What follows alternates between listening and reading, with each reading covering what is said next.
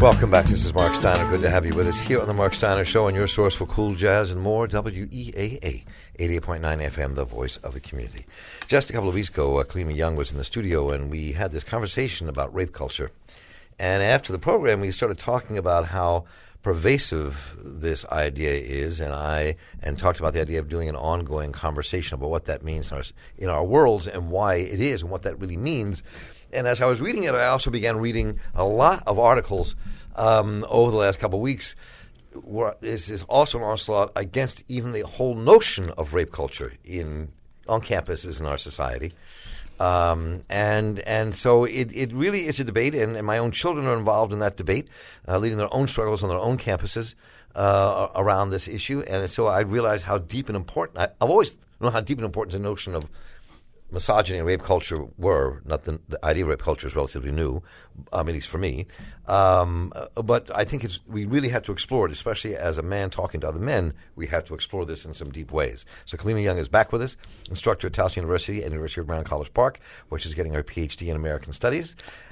Good to have you here. And Thanks. Dr. Desiree Melton is with us. Desiree, of course, is Associate Professor of Philosophy and Associate Director of the APA Site Visit Program at the School of Arts and Sciences at Notre Dame of Maryland University. Good to have you back, Desiree. Good to be here. And you all can join us here, 410-319-8888. You can write to us at talk@steinershow.org by email. You can tweet us at Mark Steiner, log onto our Facebook pages. But do jump into it as you hear the conversation unfold. So let's talk a bit about how this whole thing came to be and why we're doing this.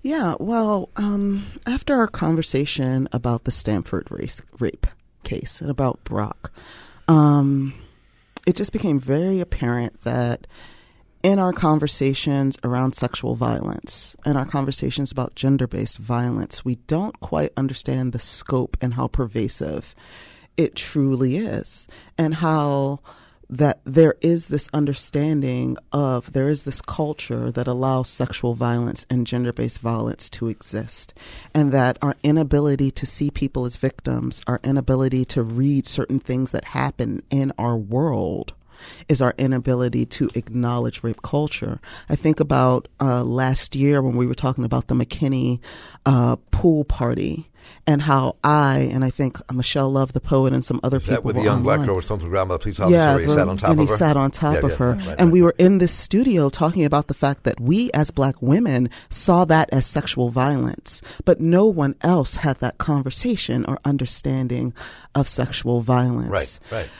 So that's why we feel like it's extremely important to actually talk about it, because is it okay if I give a bit of a description or definition of rape culture? Okay. So Susan Brown Miller in 1975, she argued that our nation's cultural output promotes a climate in which acts of sexual hostility directed against women are not tolerated but ideologically encouraged. And when we're thinking about rape culture, what we're talking about how we minimize, normalize, and trivialize sexual violence in our everyday lives.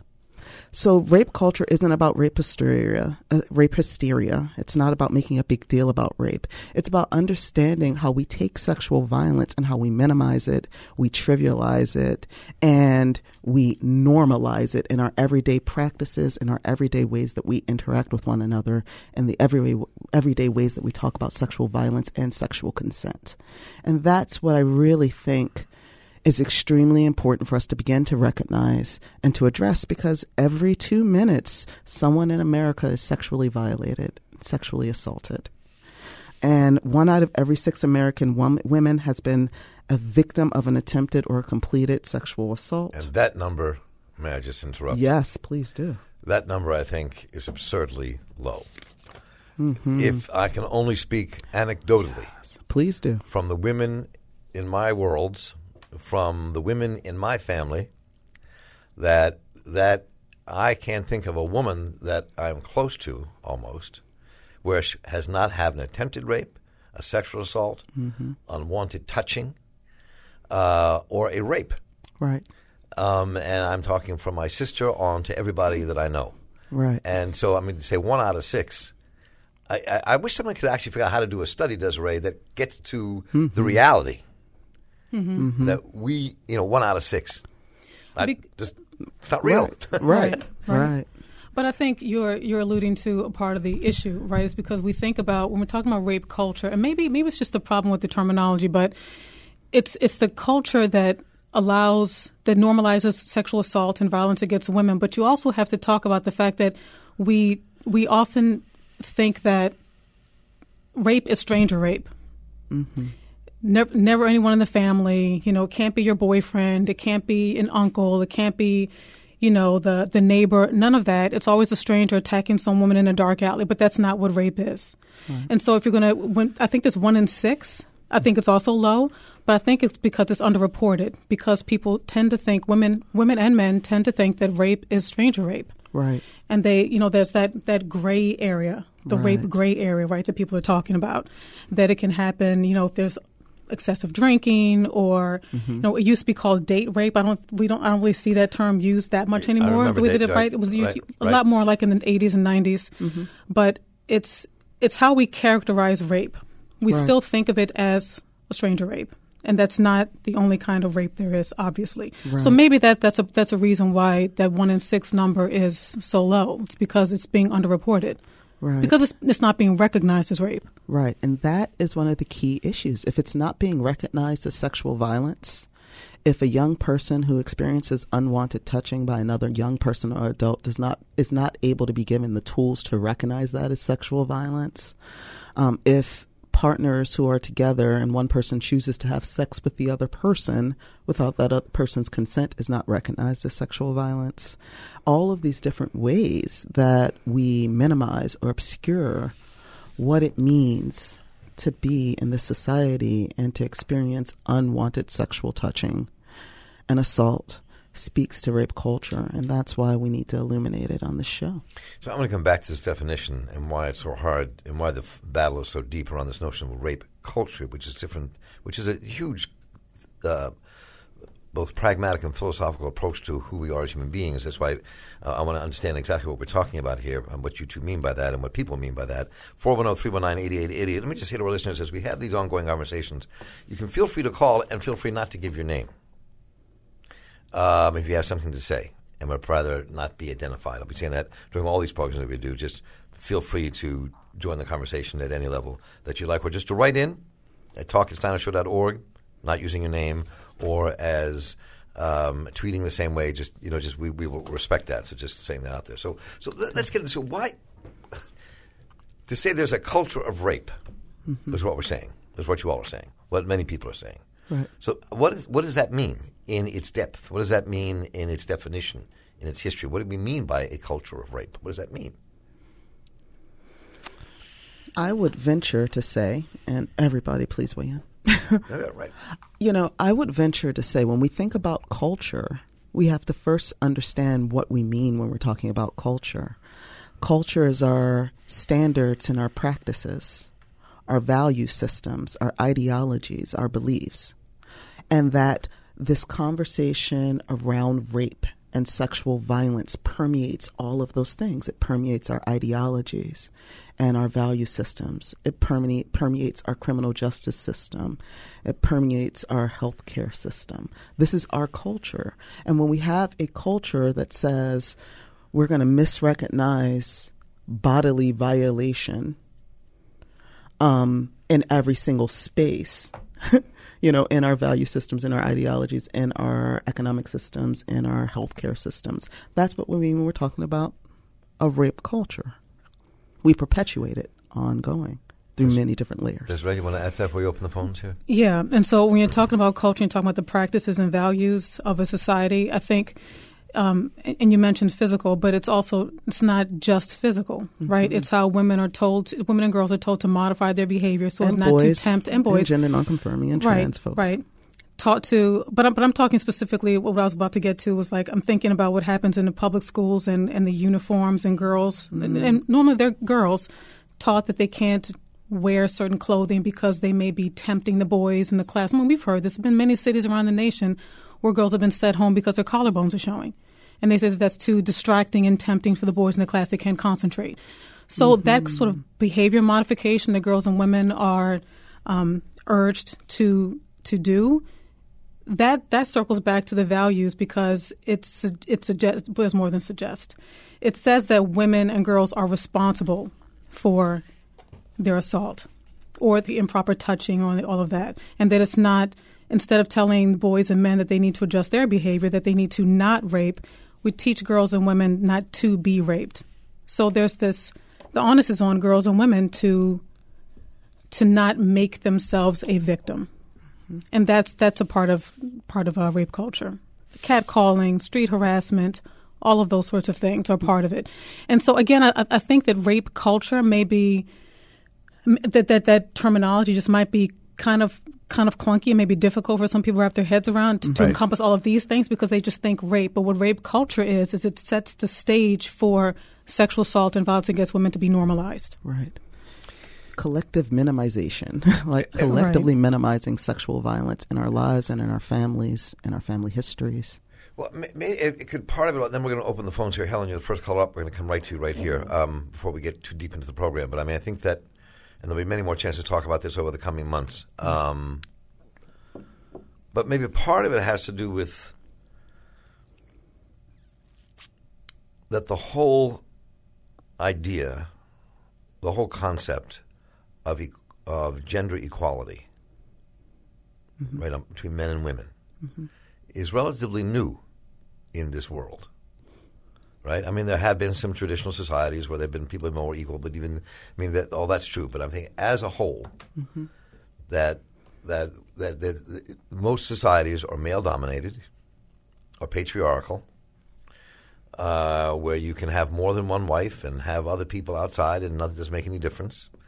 And that women are there to satisfy men's needs, even though you read some biblical things and it's very complex with the woman has to be as satisfied as a man. All that stuff's in the Bible too, by the way. And then the whole we pick and choose, right? We pick and choose, right? We do pick and choose. But having said that, and here we are now in a world where women, where that line has been crossed and smashed in many ways.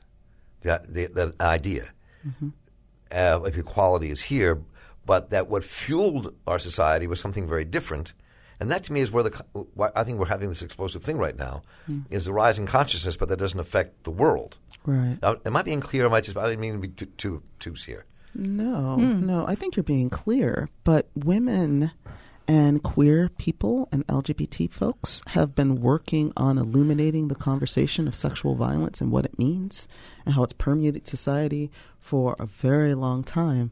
I think that it's interesting. I think a lot of our awareness of it is the inundation of so many different stories. We're inundated with so many different kinds of stories now than what we used to have, that people are like, oh, there's suddenly this new phenomenon and people are suddenly working on it. But people have been working to illuminate these issues for well over 40 years. Oh, no, exactly. No. Yeah. I remember completely. Yeah. And I think that's real. I think that's why we are right now. We're dealing with this culture of rape, Desiree. And here I'm going to open the phones. It's being pushed to the point now where we're forcing a confrontation over things that have been ignored. Right. That people don't want to address. Right. We're talking about it more now than we used to. Right. Right. Let me open the phones and come back to this. At 410-319-8888. Helen, you're on the air. Thank you. Good morning, Helen. everyone. Might get in trouble for saying this. What's that? No?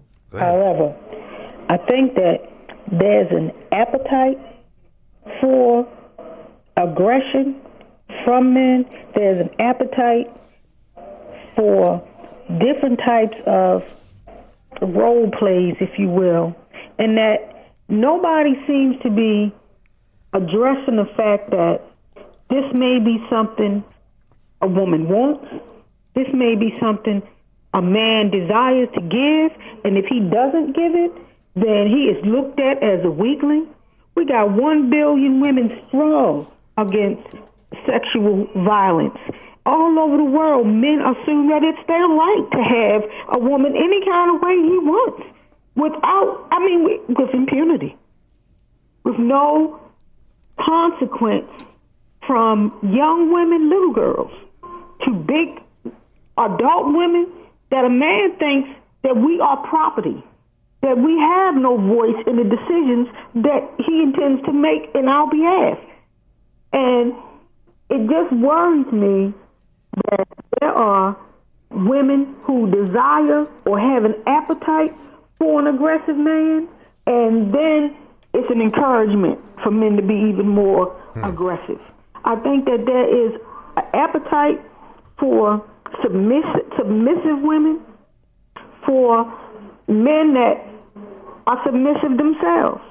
I don't think that we are really talking about sometimes about how we exercise our appetite for sex, and that there is some box that we have to fit into in order to be accepted. And when the reality is what grown people do in the privacy of their own home, in the privacy of their bedrooms where the door is closed. I don't think that too many of us have the right to step in and exercise our opinion about them. Helen, you raised a plethora of complex things here. Mm-hmm.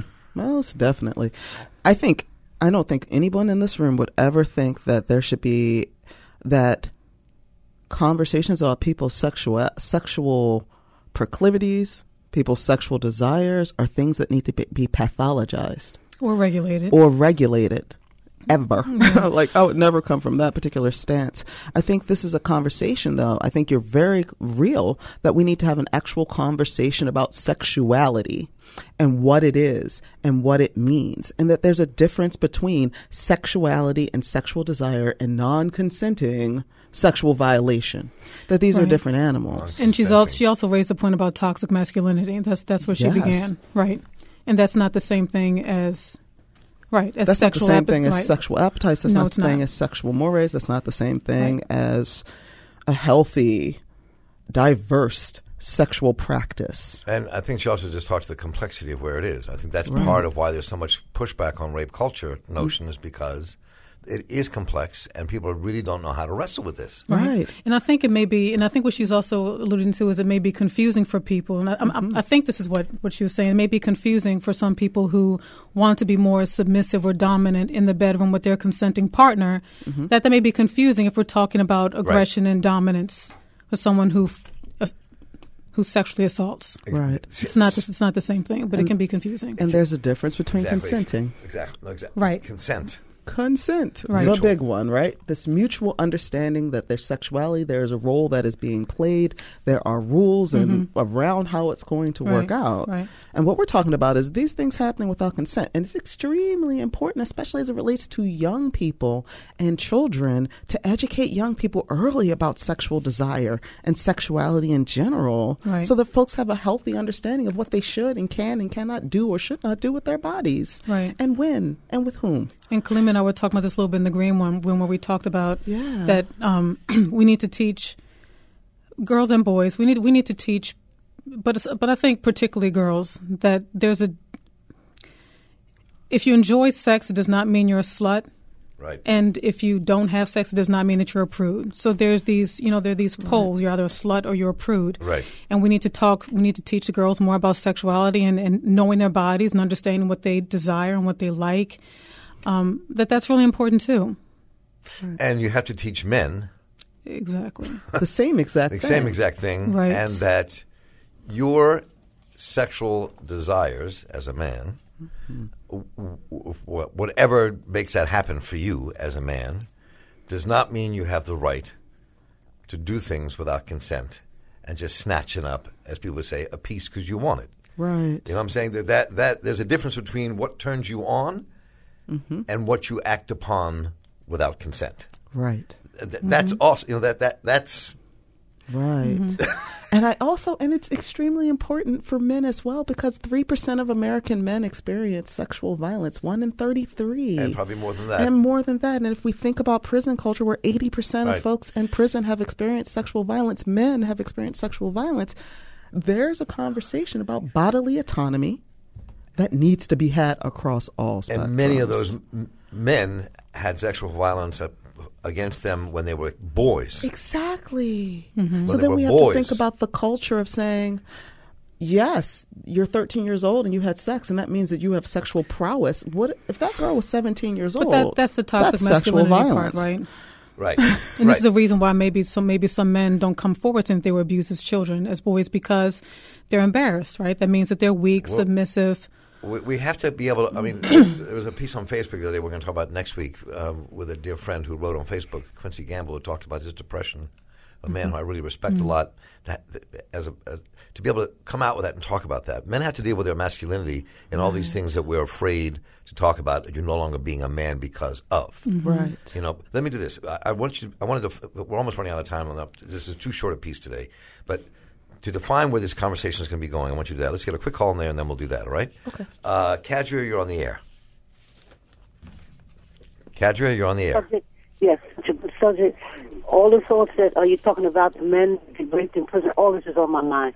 If rape is a crime, then all the men who rape other men in prison need to be set to task, okay? My solution is, I said this before, in some countries around the world, when they're normal, in their normal state, not this war-torn mess that's going on all over, rape is a capital crime. In the religion of Islam, the Sharia law, the punishment for rape is public castration. Not 10 days later, not 15 years later, but when caught the next same day. That's a good solution. No man wants to live without their member, okay? Absolutely right. I believe most of these men that dysfunctional, rape boys and all that, this has been done to them as little boys. It's never been talked about. Actual average man, I believe, will go to his grave before he talks about this. The women are more apt much to come out and talk about their experience than men, because it's a shame to them as a man. So, you know, it all reflects on this 666 society, which is really not the culture of black people, but a culture that we have been now baptized in, where you just go and violate and do whatever you want. But like I say, the whole solution to rape, you women, you outnumber the men. Catch him like they did in Soweto. Catch him, you castrate him, or you beat that hell out of him. Thank you, Kadria. I think that the problem with castration, which is, you know, I mean, they think it's a legitimate solution, but that doesn't stop the violence. Right. No, it doesn't. You can chop somebody's penis off, you can chop their testicles off, but that doesn't stop them from being violent or attacking women. And it doesn't do anything about rape culture. Right. It doesn't do anything about rape culture. It doesn't do a thing. So talk a bit about where we're going with this before, so we can get another caller and we All right. Well, we have a couple of different ways that we're going to be approaching this over the next few months. We're going to be talking more about defining and expanding this notion of culture of rape culture. We're going to talk about rape culture and its current initiatives, especially the way it's gained a lot of traction in college campuses. We're going to talk about rape narratives and understanding and recognizing what rape narratives are all about and how we can actually debunk them. We're going to talk about sexual violence in marginalized communities, how they're definitely impacting LGBTQ folks, trans folks, women who are incarcerated. We're going to queer our conversation of sexual violence in terms of talking about models of community accountability that sometimes happens in spaces where you can't necessarily trust the carceral system. And we're going to talk about how we expand the entire conversation around recognizing and understanding sexual violence to include all people are impacted, which means every person on this planet, regardless of their sexuality, race, gender, creed, and all of the other things. Do you want to add to that, Desiree, before we... That's really broad, I know. That's good. No, that's good. That's important. I think I like us to... I missed it if you mentioned this already, Kalima, but I like us to talk about healthy sexuality. Yes. Yes. Right. And encouraging people to be more aware of their bodies and what pleasures them. Right. And I want to connect, important. in our conversations, connecting masculinity and men to this discussion, yes. and who we are as a gender and what we do and how we think and how we behave and what we pass on and what we do. Because you can't, it's like having a discussion about racism without white people. Right. Doesn't work. Right. It doesn't work. It just don't work. So we have 2 minutes left in this segment. Let's get that last caller in very quick. Darlene, your very quick final thought for the day. Real quick, I know people have trouble thinking of this as a cultural problem. From the beginning of her life, I taught my daughter she couldn't wear tight pants without a long shirt because there were people out there who didn't know how to manage it. But I was also teaching her she had to somehow take responsibility. I also taught her to recognize what was around her, and as a young adult in her late 20s, early 30s, living in New York City, one day she called and she said, I can't take it anymore. Walking down the street, I see 30-foot-high photographs, advertisements of men's underwear that are very full, and I'm subjected to that. And I see women in such scanty clothes that it's like my body's on display everywhere I turn. She could feel the assault because she was trained to recognize the world around her. It's terrible. I'm sorry, we're just out of time, but that's why I want the discussion to have happen. So Darlene can call in, others can call in, say what they have to say, and we can have in-depth conversations with everyone about what just happened and what she's describing, which is exactly what we want to talk about. Right, exactly. So I want to thank the two of you so much. It's great. Kalima Young, Desiree Melton, it's great to have you both in the studio. Yeah, thank you for having me. Appreciate the opportunity. I'm looking forward to this conversation coming on the air for hour-long discussions across the next few months. These are really important. Awesome. Thank you very much. Thank you. Thank you all for writing and calling in and making the show what it is. The Mark Steiner Show is a production of the Center for Emerging Media. Our producer is Amani Spence. Our associate producer is Calvin Perry. Our editing producer is Ali Post. And our engineer is Andrea Melton. Theme music is by Wal Matthews of Clean Cuts. Send me your thoughts about today's program to talk@steinershow.org. To podcast The Mark Steiner Show and share it with your friends, please visit us on the web at steinershow.org or listen to us via your favorite podcasting app. And for your source for cool jazz and more, WEAA 88.9 FM, the voice of the community. I'm Mark Steiner. Take care.